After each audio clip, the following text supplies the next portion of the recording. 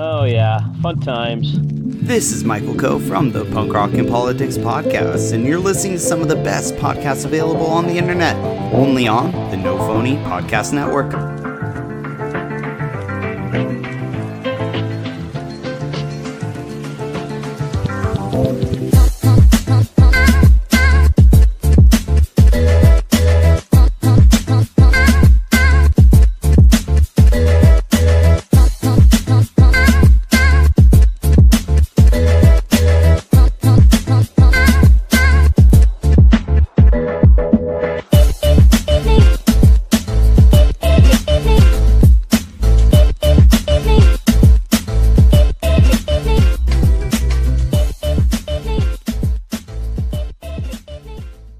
Welcome to Heroes Garage.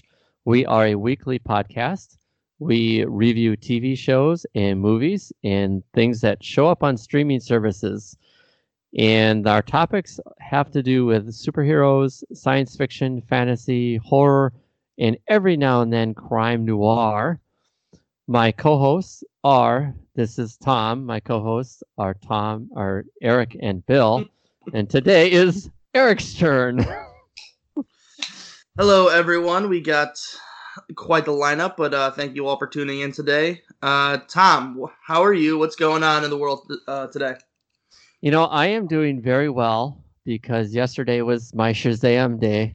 Ooh. My wife was gracious enough to say, Tom, let's go out and see Shazam together with some friends. So that was awesome. We had breakfast first, went and saw the movie, and the guy that our good friend and his wife, he actually helps edit my comic book reviews. He's got a master's degree in English, and he's a little better at the finer points of the English language than I am.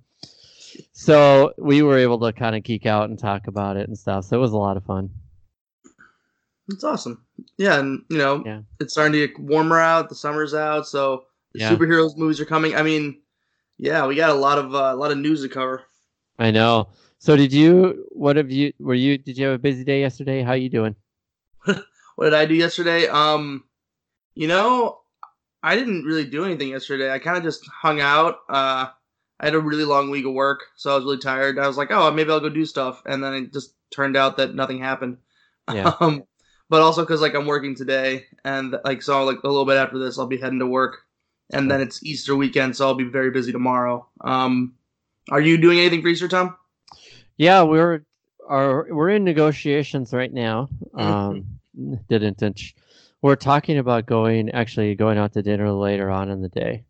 But we go to services in the morning, and then we'll come back and kind of chill out a little bit. But we're thinking about having an early dinner, later lunch kind of thing later in the day. Nice. Well, happy Easter, Tom. And thank you. Yeah. Yeah. So this is our lineup. We've got a busy lineup, as Eric hinted at earlier. We're going to talk a little Endgame rumors. We're going to have reactions to the Star Wars trailer. Well, probably the title. What am I talking about? We're going to talk about Game of Thrones, episode 1 of the final season. Eric will give us his take on that. And then we'll do a short movie review of the movie Shazam. So, Endgame rumors. A 5-minute video was leaked this past week, and everybody lost their minds. And that is not an over-exaggeration this time around. People started talking about it, hinting, going back and forth, and finally the directors came out on Twitter and said, hey guys, don't spoil the movie for everybody. Oh, so do you get into that, Eric? Do you jump on Twitter and Instagram and follow all these kind of spoilery things, or do you try and keep the palate clean before a movie? It's kind of just how I feel that day. There are times where I just can't wait, and any morsel of information I'll be eating up and looking for. But other times, I guess it depends on my emotional investment in the story or the characters. I will abstain. I can't take any spoilers. And this started actually with The Dark Knight. It was The Dark Knight. Yeah, because there was a lot of buzz heading up to it, and it was kind of the same kind of thing where there was like leaks and then there was rumors.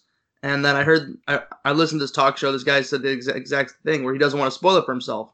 He's Yeah. just like, why sit through all these things when I'd rather just enjoy the movie fresh and kind of get my own input and take into it and be surprised or sad. And that's kind of the approach I've been taking the last couple weeks with Avengers, where it's been a year now where I've just been eating up all these rumors and all these videos, these theories, and it's like, all right, well, the movie's a week away. Like, just stay away from the spoilers, because you've waited this long. Why are you gonna ruin it for yourself now? Yeah, that's a good point. But how about you, Tom? Were you able to stay away from all the leaks and what happened and whatnot? I did the exact opposite. So I was so perturbed and angsty after Infinity War that I stayed away from all of it. Like, it doesn't matter anyway. They had all these videos and they show all these images, and then you get in the movie and all of it. Like, just to remind people, before Infinity War, the Hulk was supposed to be traveling around the galaxy with the Guardians of the Galaxy. Obviously, Thor was the one that ended up doing part of that. Iron Man was in there, and Spider-Man was, but the Hulk never did any of that. And just, of course, I zero in on that character. And I just feel like it's just a lot of misdirection. It feels a lot like the leading up to the NFL draft, when you have coaches and scouts and, oh yeah, we're looking for a safety, and then they trade out of the first round and get 4 picks in the second and third round. I mean, the MCU releases are starting to feel like that. And so I partook in the video, the mentioned earlier 5-minute video. I didn't see anything in there that hadn't been talked about or surmised or guessed at years ago, like 2 years ago, some of it. And it doesn't mean it's true or not true. It was very poor quality still images. Quite honestly, the narrated versions of it were a lot more interesting than just watching it. If you just watch the still images, you may very easily walk away with absolutely no idea what you looked at. And it's a bit of an exaggeration, because you do see some images of characters that you heard were going to be doing certain things, and if they actually show up that way in the movie, that'll be kind of interesting. But I've kind of done it both ways at times, and I can honestly say that if the movie ends up being a great movie, it's never a spoiler for me, because I'll still love it when I see it in the theater. But that's just me. Yeah, I mean, I said that stuff about not wanting to spoil movies, but like I do read theories and watch the videos, because there are times, like, it's been a year since Infinity War came out, and it's been almost 10 years since it all started. So trying to learn all these rumors is fun. It does become like a puzzle or like a mystery you got to solve yourself. And so like when I remember I saw like these still images about maybe a couple months ago about how apparently they have the time traveling buttons on their sleeves or whatever, on their wrists, and like things like that. It just opens up more controversy, more like options of what people can start thinking about it. It creates buzz, and so I do find it a little weird that this was dropped. This video was leaked like a week before the movie comes out. Even though I guess Avengers doesn't really need any more buzz or press. Like, people know it's coming out. Yeah. So I know. Yeah, I know. It some of it feels a little concocted too in some ways, like in a real clever way. Like, the images were so poor quality that it almost like keeps the buzz going with like everybody talking about it. Someone just snapped pictures on their little Nokia phone, like right in the hole in their coats or something like that. Yeah. Yeah. Well, I was gonna say, well, that happens with Game of Thrones all the time, actually, where like scripts would leak out or like whole episodes. Like, I think this happened last year, a couple years ago, where like whole episodes were leaked. Like, someone would hack their computers or whatever, and so if you wanted to, you could have gone and saw the episodes early. There was like a real pull for me to want to do that, because I'm like, oh, I really want to, I want to see the story and see what happens. But then you miss out on the the week to week kind of buzz of it, where you know the good old routine where you watch an episode, then you think about it and talk about it for the week, and you get ready for the next episode, almost like the way you watch football, where our second sports analogy, Right. where you sit down, you watch the game, and then when you're done, you spend the rest of the week analyzing and then preparing for the next game, the next Game of Thrones. But Ooh. I guess Ooh. Next, sorry, back to Avengers though. Yeah, I mean it comes out next weekend. Like I've waited this long. I'm not gonna. It's gonna be hard for you to spoil it. The only people who can spoil it are the creators of the Avengers films, by making a terrible movie. But they've made good movies this whole time, so I'm not expecting it to be. It'll at least be fun, and at least be I don't know, worth it. I'm hoping satisfying, but it's really hard when you have anything this this that spans this many years, or in cases this many characters. And it's really hard to finish a story like this. Any story. Yeah. And I've come to grips with that. I think Lost really taught me a lot. There's some other things, like there's a video game called Mass Effect that I was very heavily invested in. And then the ending was not so great. Like I didn't mind it as much as other people. Like people hated the ending of this video game. Like it's pretty infamous. That's funny. Yeah. So basically, I'm weathered to the idea that the endings are not always as good as the journeys, as they like to say in movies. That's a good point. I'm trying to think. That's like I know it's true of almost every comic book event that's ever been done. Like getting back to the source material, and every now and then you're so shocked when the ending turns out better or as good as you hoped it would go. And like for me, I go back to this show a lot, but Breaking Bad ended like phenomenally. And it was hard to imagine an ending stronger than that. But a lot of these shows, like I'm thinking back to comic book stuff, like they have this run, and the movies tend to get worse the longer they make them. And then when they go to end them, they're like, oh, thank goodness that's over. I know the first trilogy was kind of like that, of the Batman trilogy with Christopher Nolan and Christian Bale, and thank you. It's Christopher Nolan was the producer and director. Yeah. I mean, it started off really strong, got a lot of critical acclaim, and then by the time Dark Knight came out, it was at a fever pitch. Everybody loved it, but a lot of people really derided the last one. The last one, I can't even remember the title of that film accurately. It had Risen or Rise in it somewhere. Yeah, The Dark Knight Rises. Yeah. There you go. Bless you. I mean, quick Dark Knight review, or Dark Knight Rises review. I totally understood what people were saying. The story, it was a long movie. That movie was like 2.5 hours long, and it kind of just went on and went on and went on, but like it's one of those things where people analyze those movies too hard. And I think when you have a movie like The Dark Knight, or you have these Avengers movies that are so successful, that being able and so much of our culture revolves around these stories and how many people have gotten invested in them, that it's hard to top it again. And then so people get let down. And it's even if it's like a decent movie, like I thought The Dark Knight Rises was a pretty good movie, even though it wasn't as good as The Dark Knight, that people still got mad at it because it didn't like, I guess, touch them emotionally the same way the other movies did. And so that's what I'm kind of afraid of with this movie, and where it's going to have that sort of letdown, or someone's, they're going to make one wrong decision, like they're going to kill off the wrong character, or the wrong ending will happen, and then they'll get killed for it. I mean, well, it's 2019. They're going to get killed regardless of what they do. I mean, Twitter is merciless. So you just got to enjoy it. It's been a great ride, and it's crazy to think that it's going to be over in less than a week. Yeah.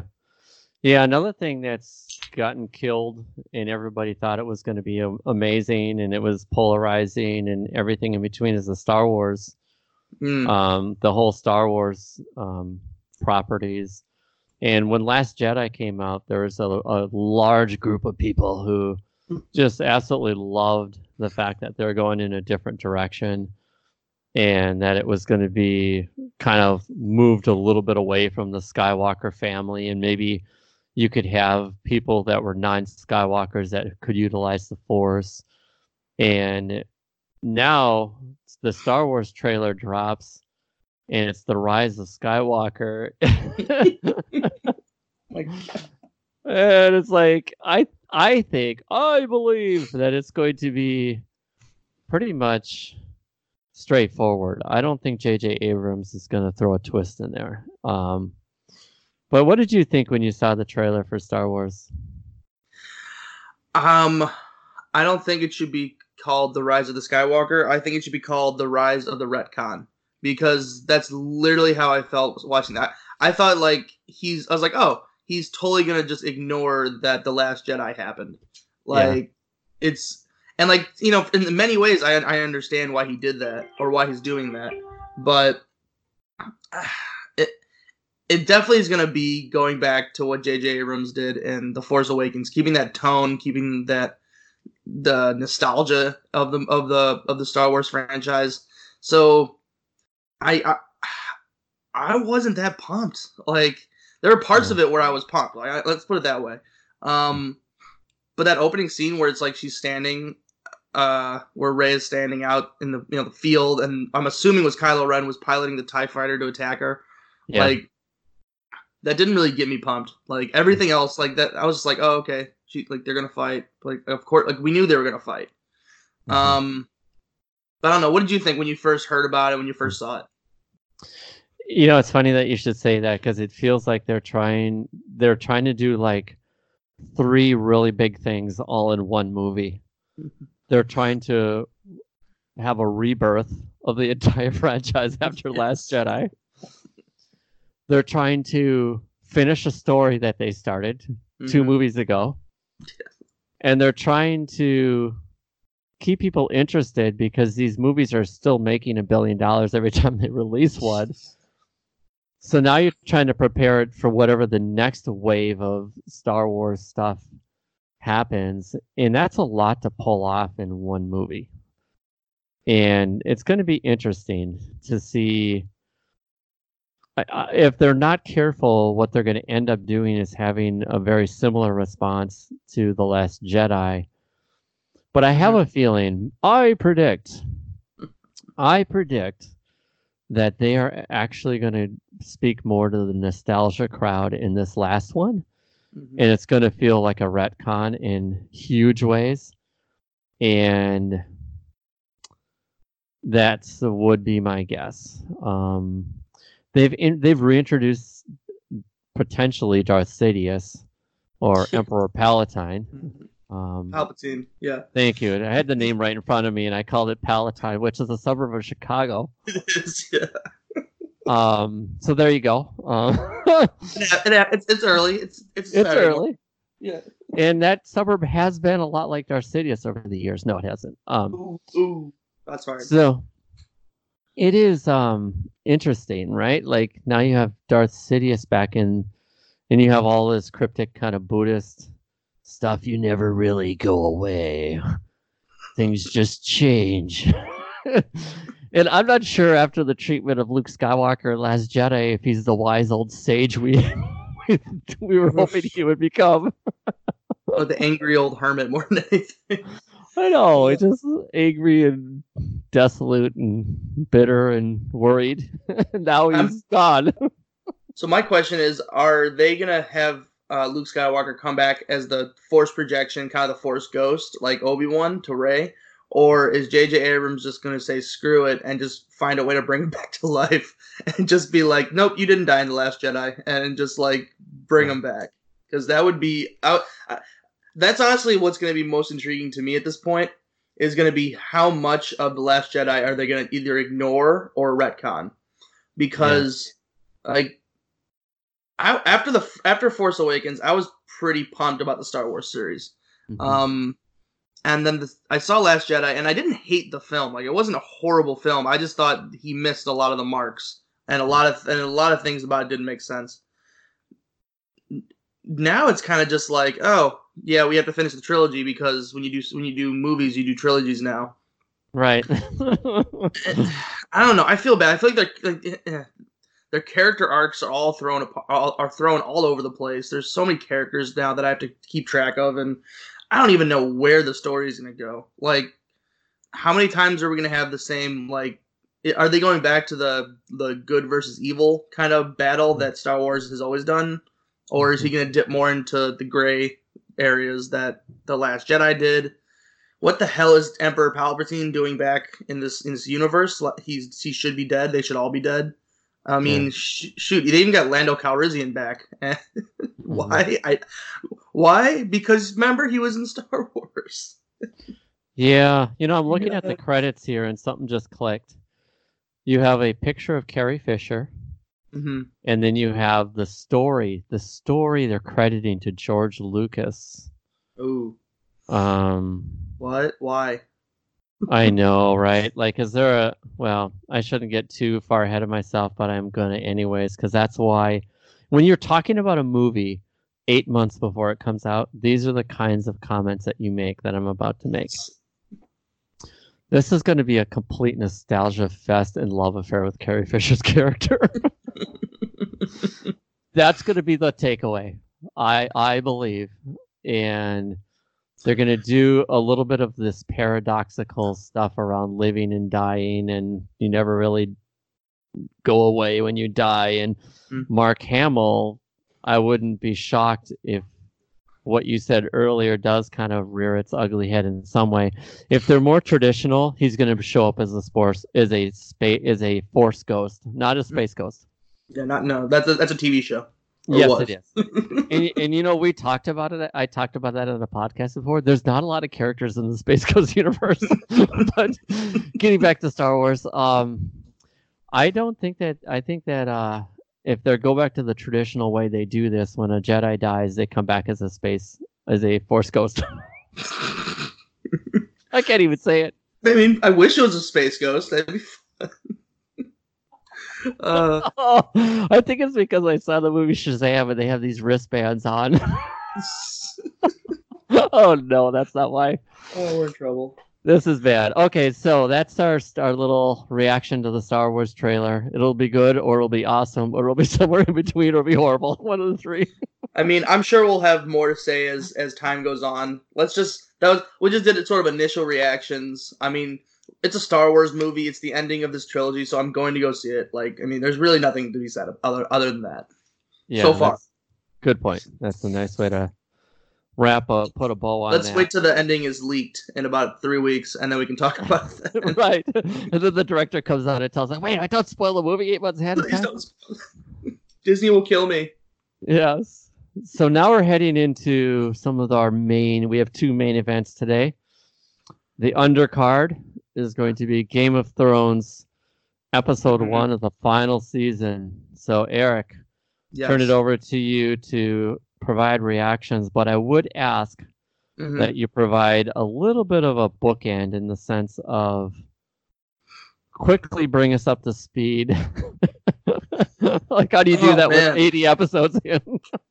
So I mean, if I were to describe this show to somebody who's never seen it before, or I don't even really know where to start, because it's a sprawling story.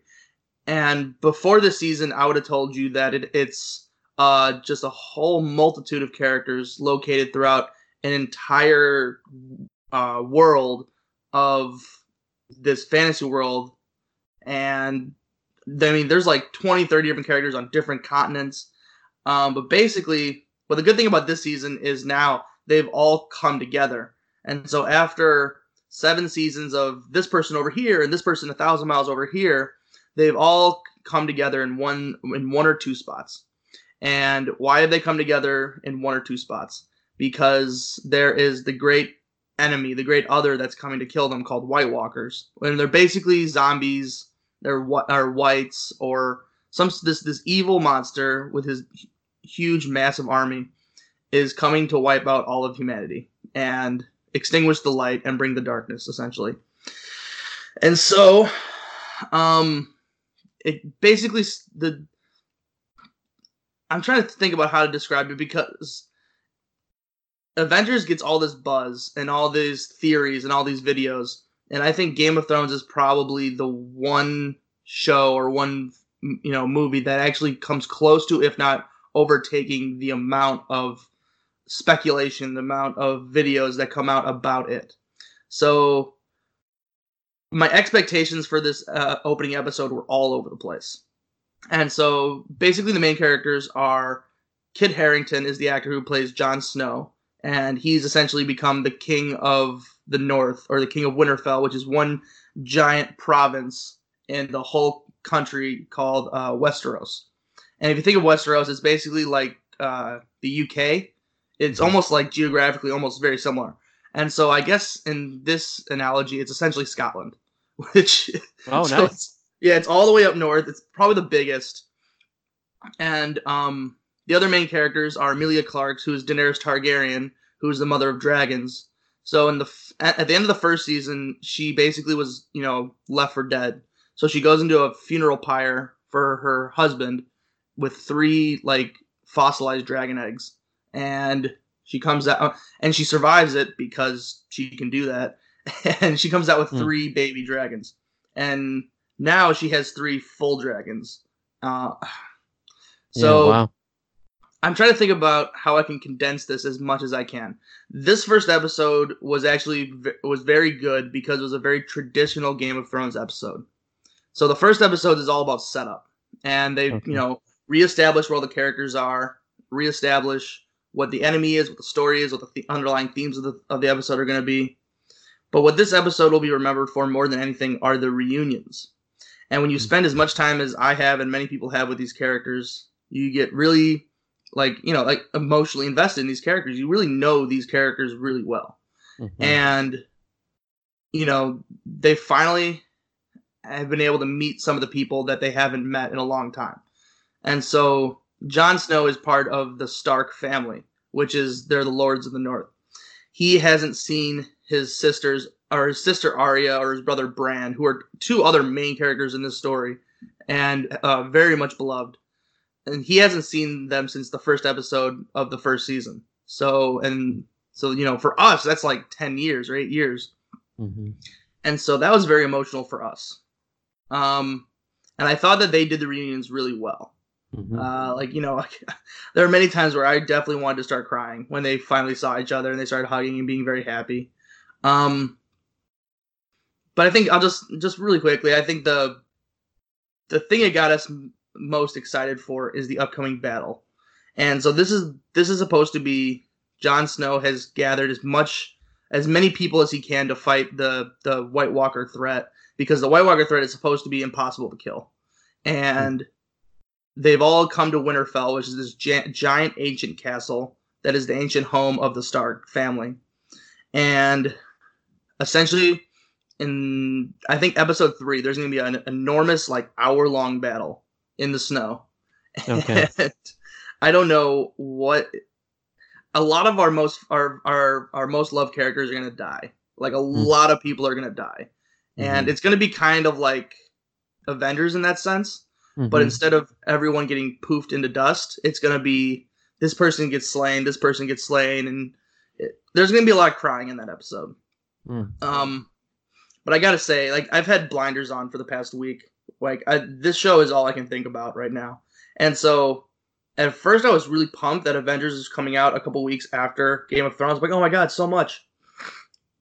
But honestly, in the last week, I haven't even thought about Avengers because I've been in full Game of Thrones mode. Just getting all the reactions to the first episode, what certain things could mean. I'm trying not to do spoilers. I'm trying to do more just theories and trying to speculate.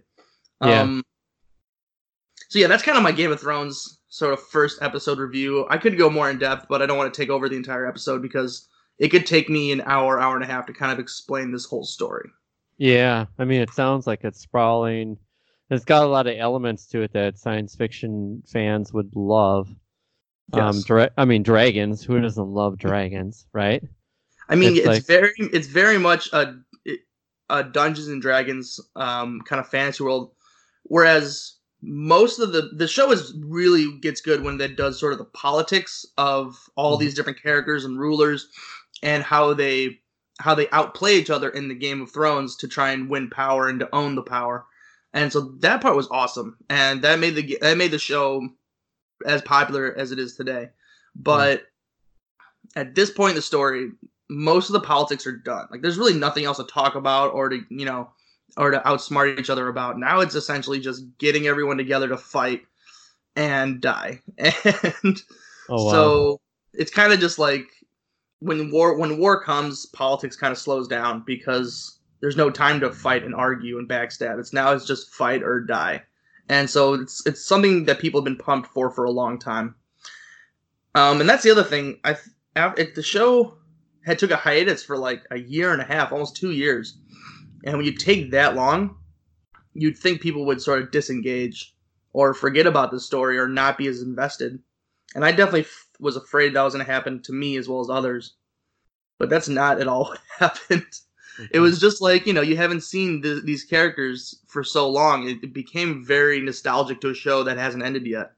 And I missed it. I missed it so much. And it's my favorite show. And I'm just really happy that it's on.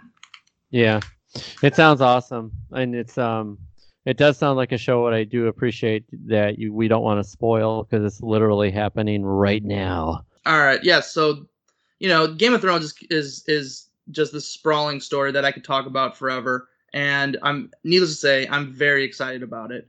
But Tom, I believe that there was a little movie that came out not too long ago that you've been very excited for, and actually finally got to go see. And it's a little movie called Shazam.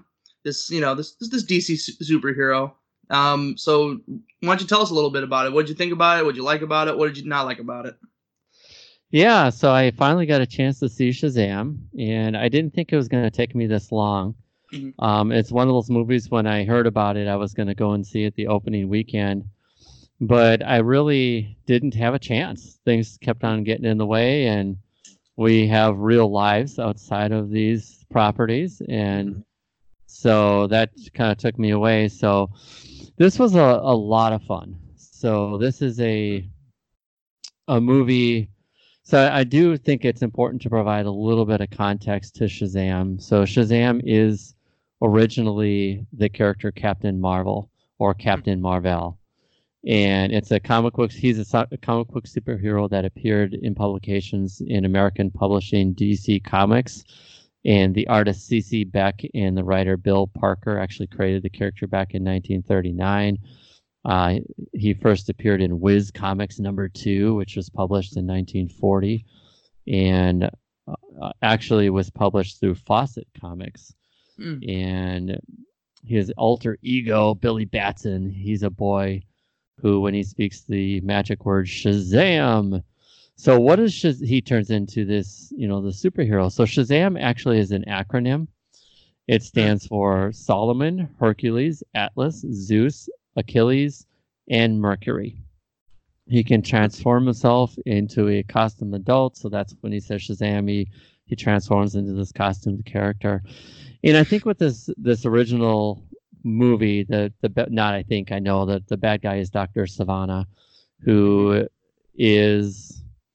he wants to have all the powers of Shazam, and he was rejected. So early on in the film, this will be spoiler laden now, and the movie's been out for 3 weeks, so hopefully people who are listening to this have already seen it. But a young Dr. Savannah and his family are traveling along, and he actually is kind of the needy, clingy child that the father dislikes and is very mean and dismissive towards. His older brother is equally as kind of arrogant and mean towards Dr. Savannah as a child. And that's how the movie starts. And he has this kind of magic experience where he ends up in it's kind of the Rock of Eternity, or this place where the wizard Shazam is located. And he has this encounter with Shazam. So Shazam is more about the magical power of Shazam. So, which is a little kind of to wrap your head around. Billy Batson is given and granted that power but he is not the sole possessor of that or the originator of the Shazam power. So that could be a little confusing. But so the wizard is down there, and Dr. Zavanna has this encounter with the wizard, and he fails. And from that point on, he wants to get back to that place where he can get the power of Shazam. Mm-hmm. And also in this area called the Rock of Eternity, there's the 7 deadly sins. So you have they're in kind of statue form. And he makes his way back as an adult to that place through magic, and he gets possessed by the 7 deadly sins. And so that's how Dr. Savannah can go after Shazam, because Shazam's pretty powerful at the end of the day. So this movie, though, is not about power in a superhero way. It is actually a lot about, it's a coming of age story for Billy Batson. Yeah. And not only Billy Batson, his family. And one thing that this movie does better than the comic books is the way it captures the family. So the parents are the Vasquez family. The father is awesome. He's like this husky. I can't tell if he's Hawaiian or if he's what nationality or ethnicity he is. I'm not even sure if it matters. He could actually be Latino. His wife is Latina, and they're probably Latino actually. But he's really got a lot of heart to him, a lot of size to him. He's got a nice, strong personality. He kind of holds things together. The mom has got she's very nurturing and caring, and they run a home where they have a lot of foster children in the home. And all of these foster siblings actually end up being the Shazam family at the end. Spoilers. So you have Freddie, Pedro, Darla, Eugene, Mary, and then Billy. I hope I'm not missing one. I feel like I'm missing a child here somewhere. But the star of the show as a child is actually Freddie. And in this particular movie, he's got a condition, so he's got a cane. And they say it in the movie. He either has a debilitating disease or he had an accident, but he has to utilize a cane. This little kid is sharp as a tack. He is hilarious. He's funny. He's like every little nerd's dream. He knows everything about superheroes. And what's so cool about this movie is they pull in superhero lore within the universe in the story. So I'll give you an example. Billy comes to this foster home after he runs away from his last foster home, and he keeps running away because he's trying to find his mom, who abandoned him when he was 2 years old at a carnival. So he runs away. He's taken into this home, and Freddie takes him up to his room. He opens up his top dresser drawer, and you see 2 newspapers. And I forgot what the other one said, but the one that I saw very clearly had Superman right over the front of it. And he pulls out this little Ziploc bag, and he said, "This bullet bounced off Superman's chest." So it's kind of like so self-aware in that way. This movie was very self-aware of the community. I mean, how many, speculation products are there in the comic book community? You have the books themselves, you have Funko toys, and for them to kind of treat those novelty items as speculation property was really cool. And Freddie's like, this has been, someone looked at it and they think it's worth like $400 or something. It was really funny. And they do that throughout the movie, by the way. They pull in Batman stuff. He actually had a replica Batman ninja Batman star. Too, and I thought that was cool. So Freddie, in a lot of ways, is a star, but also another star among the children is Darla. She's a really young little African American girl. She is the cutest little thing. She says the funniest things, and really the heart of the story is around the foster children. And Billy is just another one of the foster kids. He just happens to. So what happens and how he actually gets the power, and a lot of people know this already because they stuck pretty close to the source material in some ways. And the origin story stayed pretty close to the Jeff Johns story in New 52 about 5-10 years ago. So they're at school and these bullies kind of rough up Freddy, and Billy jumps in and tries to help, and he hits him a couple of times, and of course they're bigger and stronger than he is, and it doesn't do much. So he runs away, and he ends up in this train underneath, and the whole thing takes place in Philadelphia, which is really cool because it really feels grounded in Philadelphia. So he gets in the we call them the L station here. I don't know what they call them in Philadelphia, the mass transit train system, but he jumps in that and he has an encounter with Shazam, and that's where he gets his powers. Now from there on, he is Shazam, but he's always developmentally 13 or 14 years old. So in that way, it feels very childish. This does not have the feeling of like an Avengers movie. It does not have the feel of even like Wonder Woman, where she walked across no man's land. There's nothing like that in this entire film. It is a lot more like Harry Potter-ish in some ways, because you have all these children that live in a foster home and they're trying to figure this out together. And then you have these caring, nurturing adults in the Vasquez family. It's a lot more like that than it is an origin film, and it actually had a lot of the innocence of the Phase 1 Marvel origin movies. That's how I would probably compare it to, kind of a mixture of your Phase 1 MCU origin films mixed with like a Harry Potter feel. And I think that was actually a good way to go, because the Shazam character, the source material, his power comes from magic. It doesn't, like Superman's comes from Krypton and his connection to kryptonite and all that nonsense. His is his connection to magic. And so there's a lot of magical entities in the Shazam world. So one of them they hit on was the 7 deadly sins. But another one is they have the 7 lands.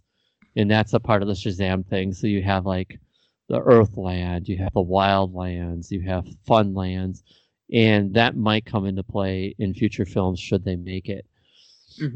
And so that is the feel of this film. And basically what Billy is faced with is not replicating, and this is kind of the deep psychological angle. So his mom abandons him. In his whole young life, he's searching for his mother, and later on he's got to decide that he's not going to be a runner, and he's not going to run from his foster family. He's going to use his powers to face Dr. Zavanna and take responsibility. In other words, he's going to not be a coward. Which, when you think about it, is so, I guess it's real life. It could feel a little cruel. It's hard. It's also a really nice center to a story, because it made the story feel like important in that way. Like he's not just playing with new toys that he found in the Rock of Eternity under Philadelphia. He's actually trying to gain the courage to grow up and be a man, despite the fact that his mom abandoned him and his dad's in prison somewhere in Florida. So that's Shazam. Well, it's like it is an origin story, and it's sounding like it's not, The Dark Knight or Superman Returns, where these DC movies where they're, super dark and like, realistic, as I guess is one way you could say it. This is more like Aquaman, where it's very much a fantasy, very lighthearted. And would you say this could be considered a kids movie even, just because the children or the main characters are children? And it's very family driven, and it's sort of the coming of age story that is very prevalent in superhero origin films. Yes, it definitely is. And it's got these themes in it that there's lessons throughout. And, one of them is around Billy and his need to be courageous. Freddy has his own little story arc. Yeah. And he originally does treat the Shazam powers almost like it's his, even though it's not. He doesn't get the power until the end of the film, where the Shazam family all gets the power. And so that's what, when you take the kids out to like a real 3D kids movie, and there's always these really cool lessons throughout the movie. That's what this is. Nice. Oh, that's awesome. Yeah, that's what this is. Now, what they do fault in, and I do think that sometimes these movies need to pick a lane, and maybe we're more sensitized because we're a little bit older, or at least I am. There's a scene where he faces Dr. Savannah faces his father, and Dr. Savannah's father is basically the generic version of Lex Luthor and his family. So he's the powerful father figure who owns a company, and he's ruthless and he's greedy and he doesn't care about his son. That's in a nutshell. So Dr. Savannah goes and faces his father at the board meeting of his company, and the seven deadly sins kind of break out for the first time in that scenario through Dr. Savannah. And that does get a little brutal for kids. Okay.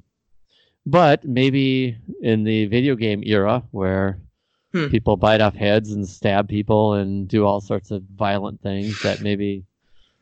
But I would say that for children, that's not really that appropriate. He threw his brother through a window to his death. I think they probably could have handled that in a more kid-friendly way to keep it really kid-friendly. Mm-hmm. And there was another part where a scientist puts their hand on the door, which when it opens goes to the Rock of Eternity, and she pretty much melted. It was really cool visual aesthetic, I will say. I thought they pulled it off well, but for kids it was a little gruesome, potentially. A little too Raiders of the Lost Ark-y, maybe? Yeah, it was. They actually had that Raiders of the Lost Ark feel to it. Although I saw that as a young teen and absolutely loved it. I mean, I saw that movie when I was like 5, and it terrified me. But I still loved it though. I know, but this is you know what? It's like Aquaman, but it's not like Aquaman. This is more grounded in real life. Actually, very, very few times does this movie actually feel like it's got a bunch of CGI things going on with it. Nice. I don't know if you noticed that this Warner Brothers tends to do magic, smoke, kids stuff. Those stories they do a lot better than they do the other stuff, or so far to date. And this is kind of what that feels like. It has that kind of feel to it, but it's very it's more of a realistic kind of a feel. So if there's any critique I had to it, and I was kind of struck by this at some point in it, is that Shazam. So when you think about Shazam, he is attached to these really powerful, cool entities, right? And one of them is Solomon, right? Yeah. And Solomon is supposed to be the wisest man who ever walked the earth. And he doesn't necessarily show any of that wisdom. And I know they have to balance it. It's an origin. He's 13. But I should say there's room to move with this character. And he's going to need to grow up. And that's why it feels like it definitely is an origin feel to it. It feels very kind of childish and goofy. The main character, Levi, I can't remember his first name. Zachary. Thank you, Zach Levi. Yeah, he definitely is. He's very. He fills up the screen. He takes up a lot of energy, and it's really cool. I will say though that the kids stole the show for me. Nice. Yeah, I mean I remember when I was first seeing the trailers, and I actually really liked the direction that they were going in, where it was more of a kids' film, where it was, I guess, family friendly might be a better way to put it. And it's just lighthearted, and it seemed like everyone on the movie's having fun. Like they're not trying to make this epic, $1 billion profit superhero film that's like The Dark Knight. Like they had a chance to really just make this story the way that they wanted to make it, and just have fun with this source material. When it got closer to it, it looked like they're going to make it too kid friendly, almost like they could rate it PG, and it was going to be kind of lame almost. But I do like the response is great. Like it's got a 90% on Rotten Tomatoes. It's led the box office, I think, at least its opening weekend.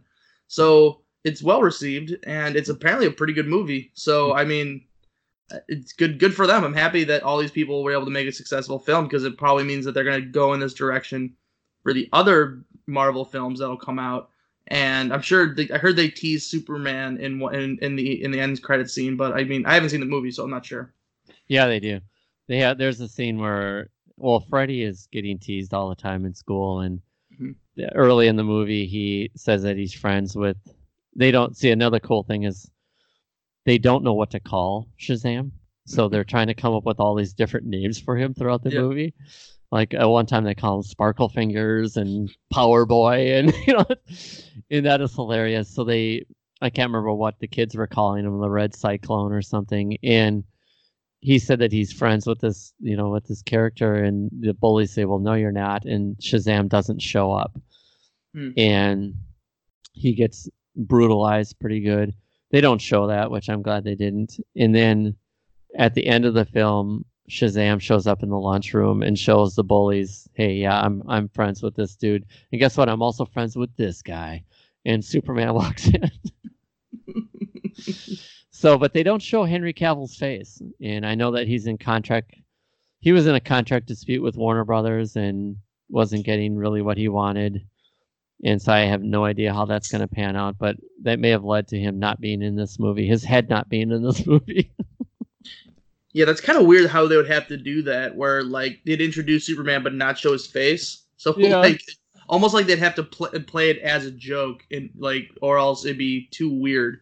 So I don't know. I feel kind of bad for Henry Cavill. I feel like he got kind of screwed on the last few superhero movies, and he just wants out. But it's awesome. I mean, maybe Shazam can join the Justice League now for the next Justice League movie, which hopefully will come out in like 10 years. And that's the thing. I think you hit something on it. This character needs some time to breathe and grow. He's not a fully organized and functioning superhero.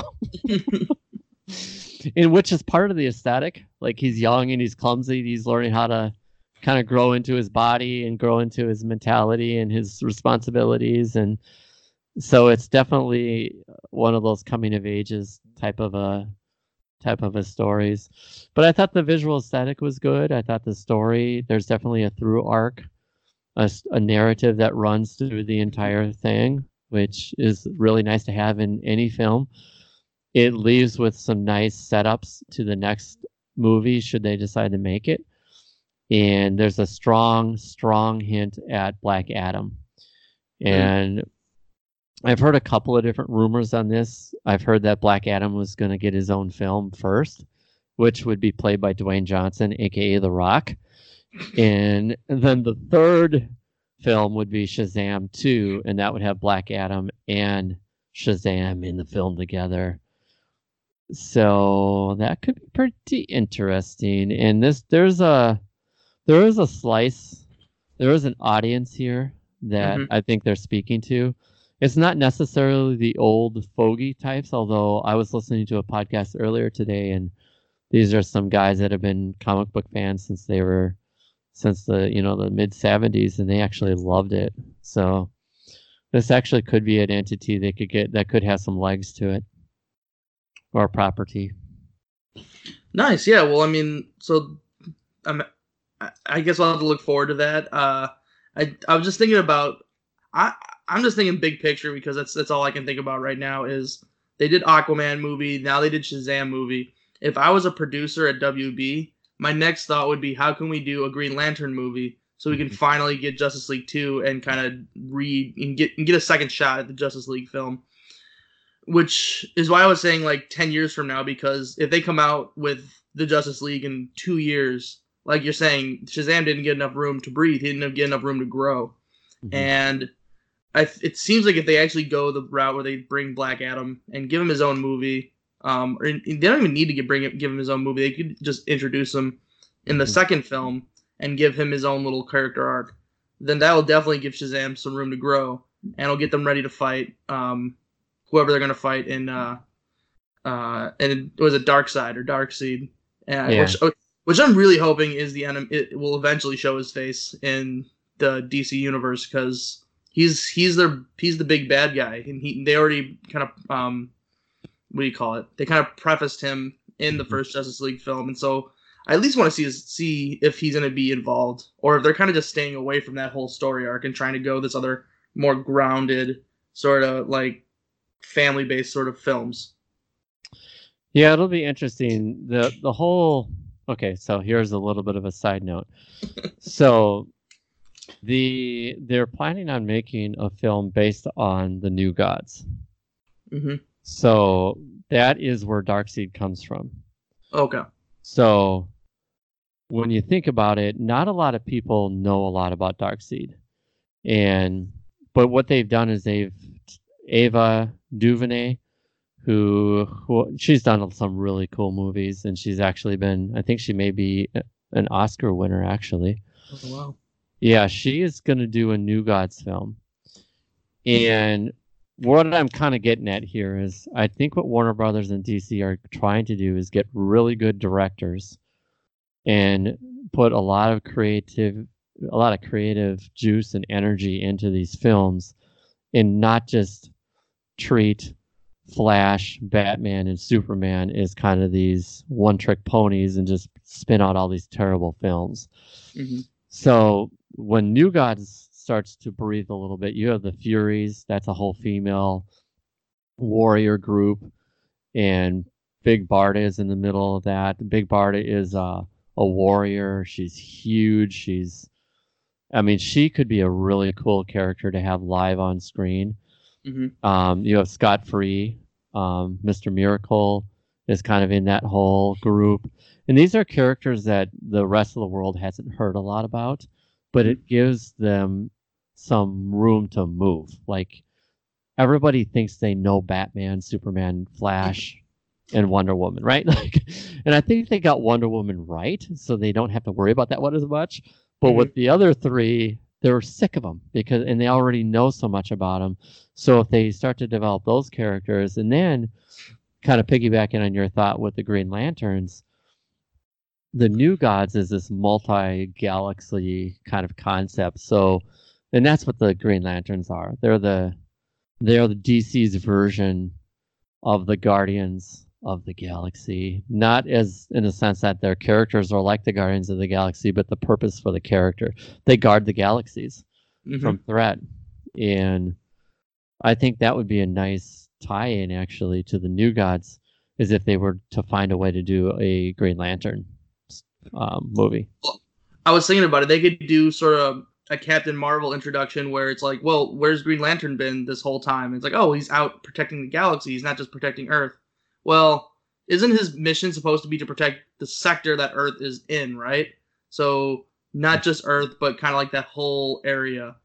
Right. So, I mean, but I guess introducing him would be kind of tough at this point. But I do agree that I do like the direction that they're trying to take it in.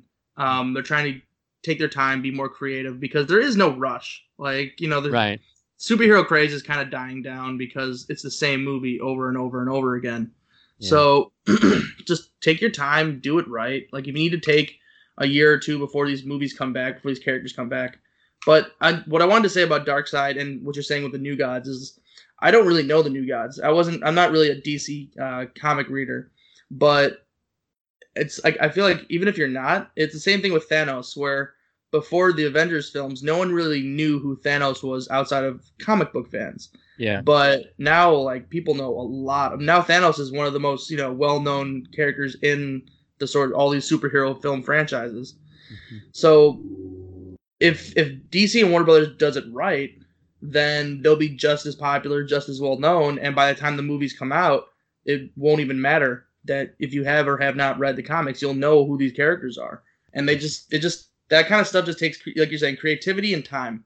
Mm-hmm. And so far in 2019, and I guess with Aquaman in 2018, they're going in the right direction. And I'm hoping that they spend more time on producing the scripts and the characters instead of just throwing CGI monsters after CGI monsters. And so they have opportunities, and they have what looks like a clear path ahead of them. So let's I think Shazam's a great way to keep it going and to introduce a new character.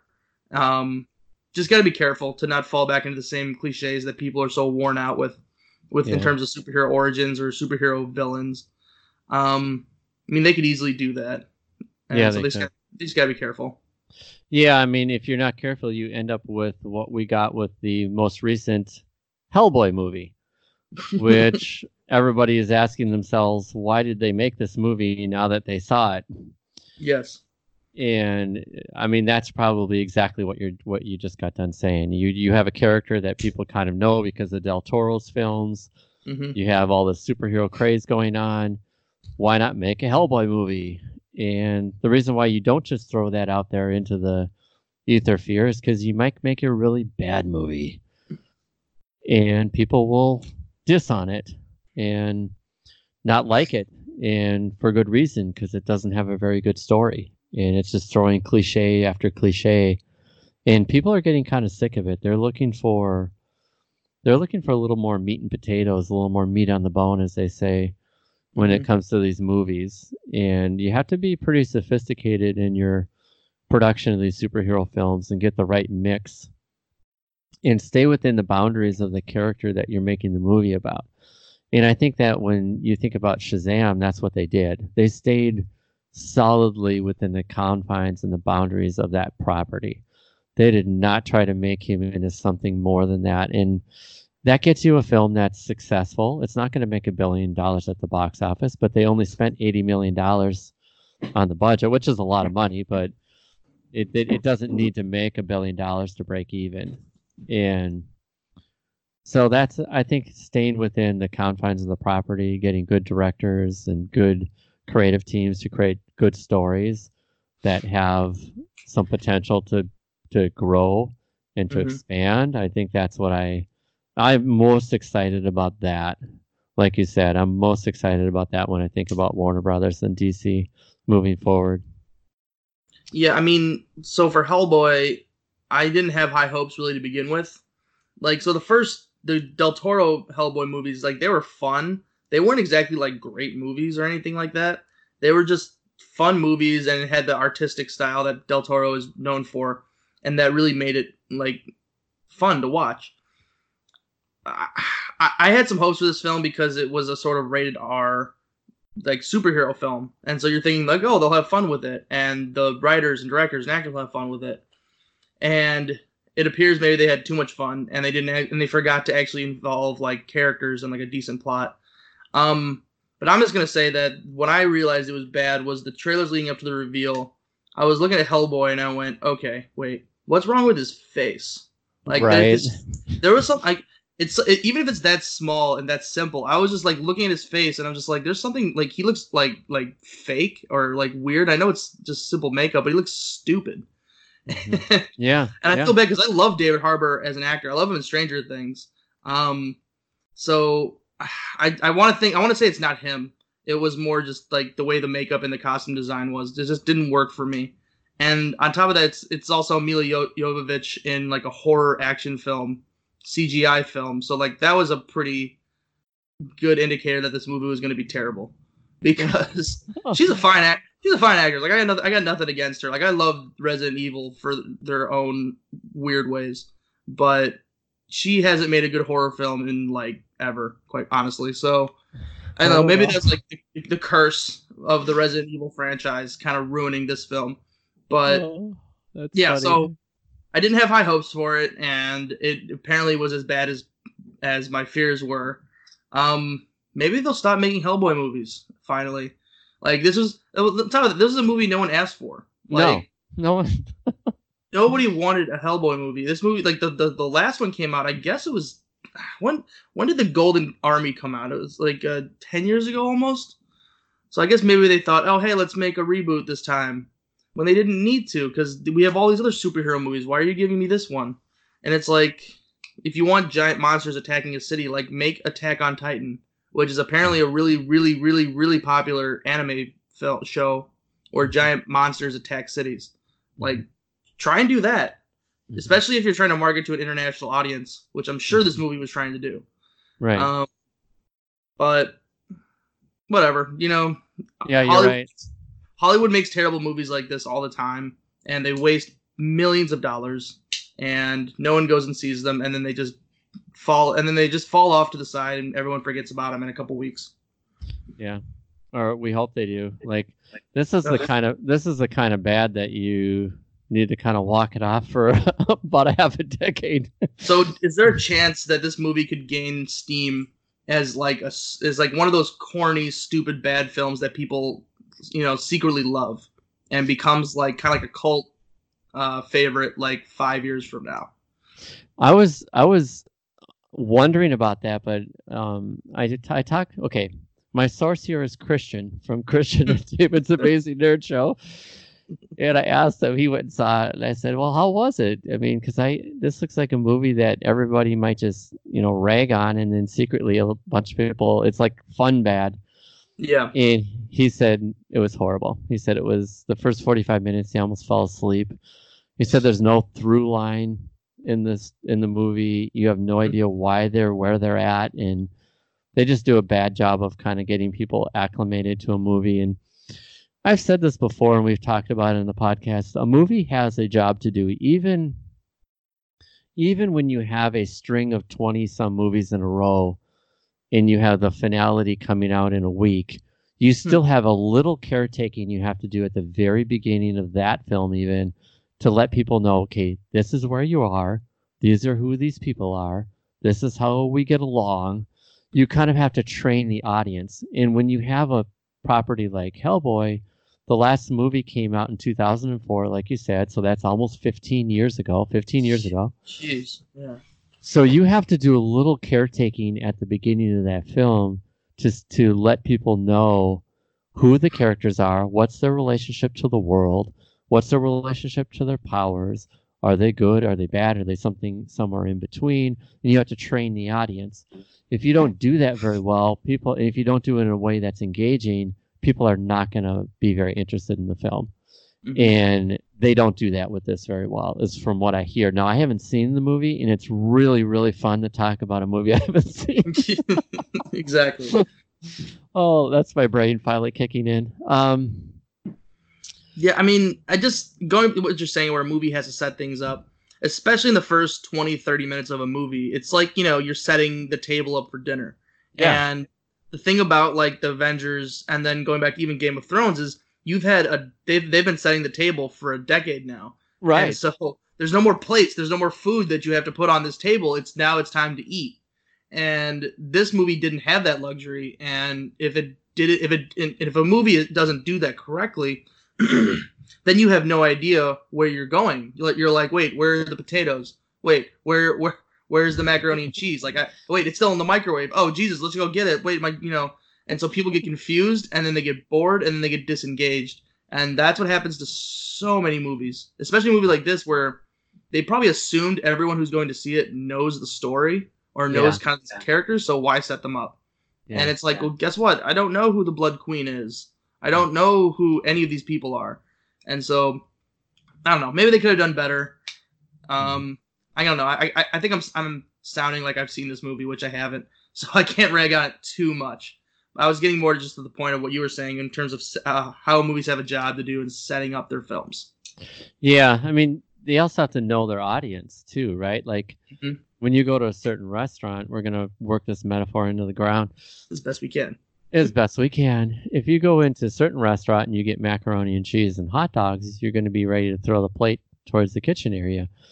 But if you go to a restaurant, and that's what they specialize in, and you're there for mac and cheese, you better give them mac and cheese. And this feels like this movie was a disconnect. Like, when you see such a wild miss like this, I feel that they were disconnected from the comic book audience in general, and they no longer have a good idea of what audiences are looking for.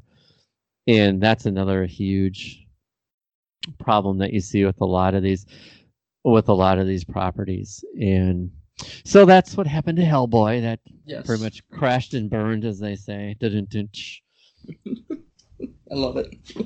So, yeah. Anything else? I think I honestly, like, I got Game of Thrones blinders on. Like, I don't, like, it's all I can think about. So Avengers is coming out next week, and I'm sure we'll have something for that. I'm definitely gonna go see it, and I guess stay tuned for when that comes out because I really don't have anything else to say. I'm just ready. I'm just ready for it to come out so I can see it and get it over with and know what happens at the end of the story. Absolutely. Are you seeing it Thursday or Friday, or what are your plans? I'm gonna have to see it Friday because I'm working Thursday. Okay. But yeah, so I mean, if I bet you and Bill are gonna. Is Bill gonna see it Thursday night? Yeah, Thursday night. All right. I guess if you guys want to do a reaction podcast, you that's totally awesome. And then I'll just try and jump in another day and just give my 2 thoughts. But Or man, we'll get all together and just do a big. We'll play it by ear. Yeah, you're right. an Avengers bash. Yeah, I mean that's the kind of event that needs to be epic, right? Yes. So it sounds and looks like a lot of fun. So, well, with that, we are going to end this episode of Heroes Garage. So for now and until next time, so long.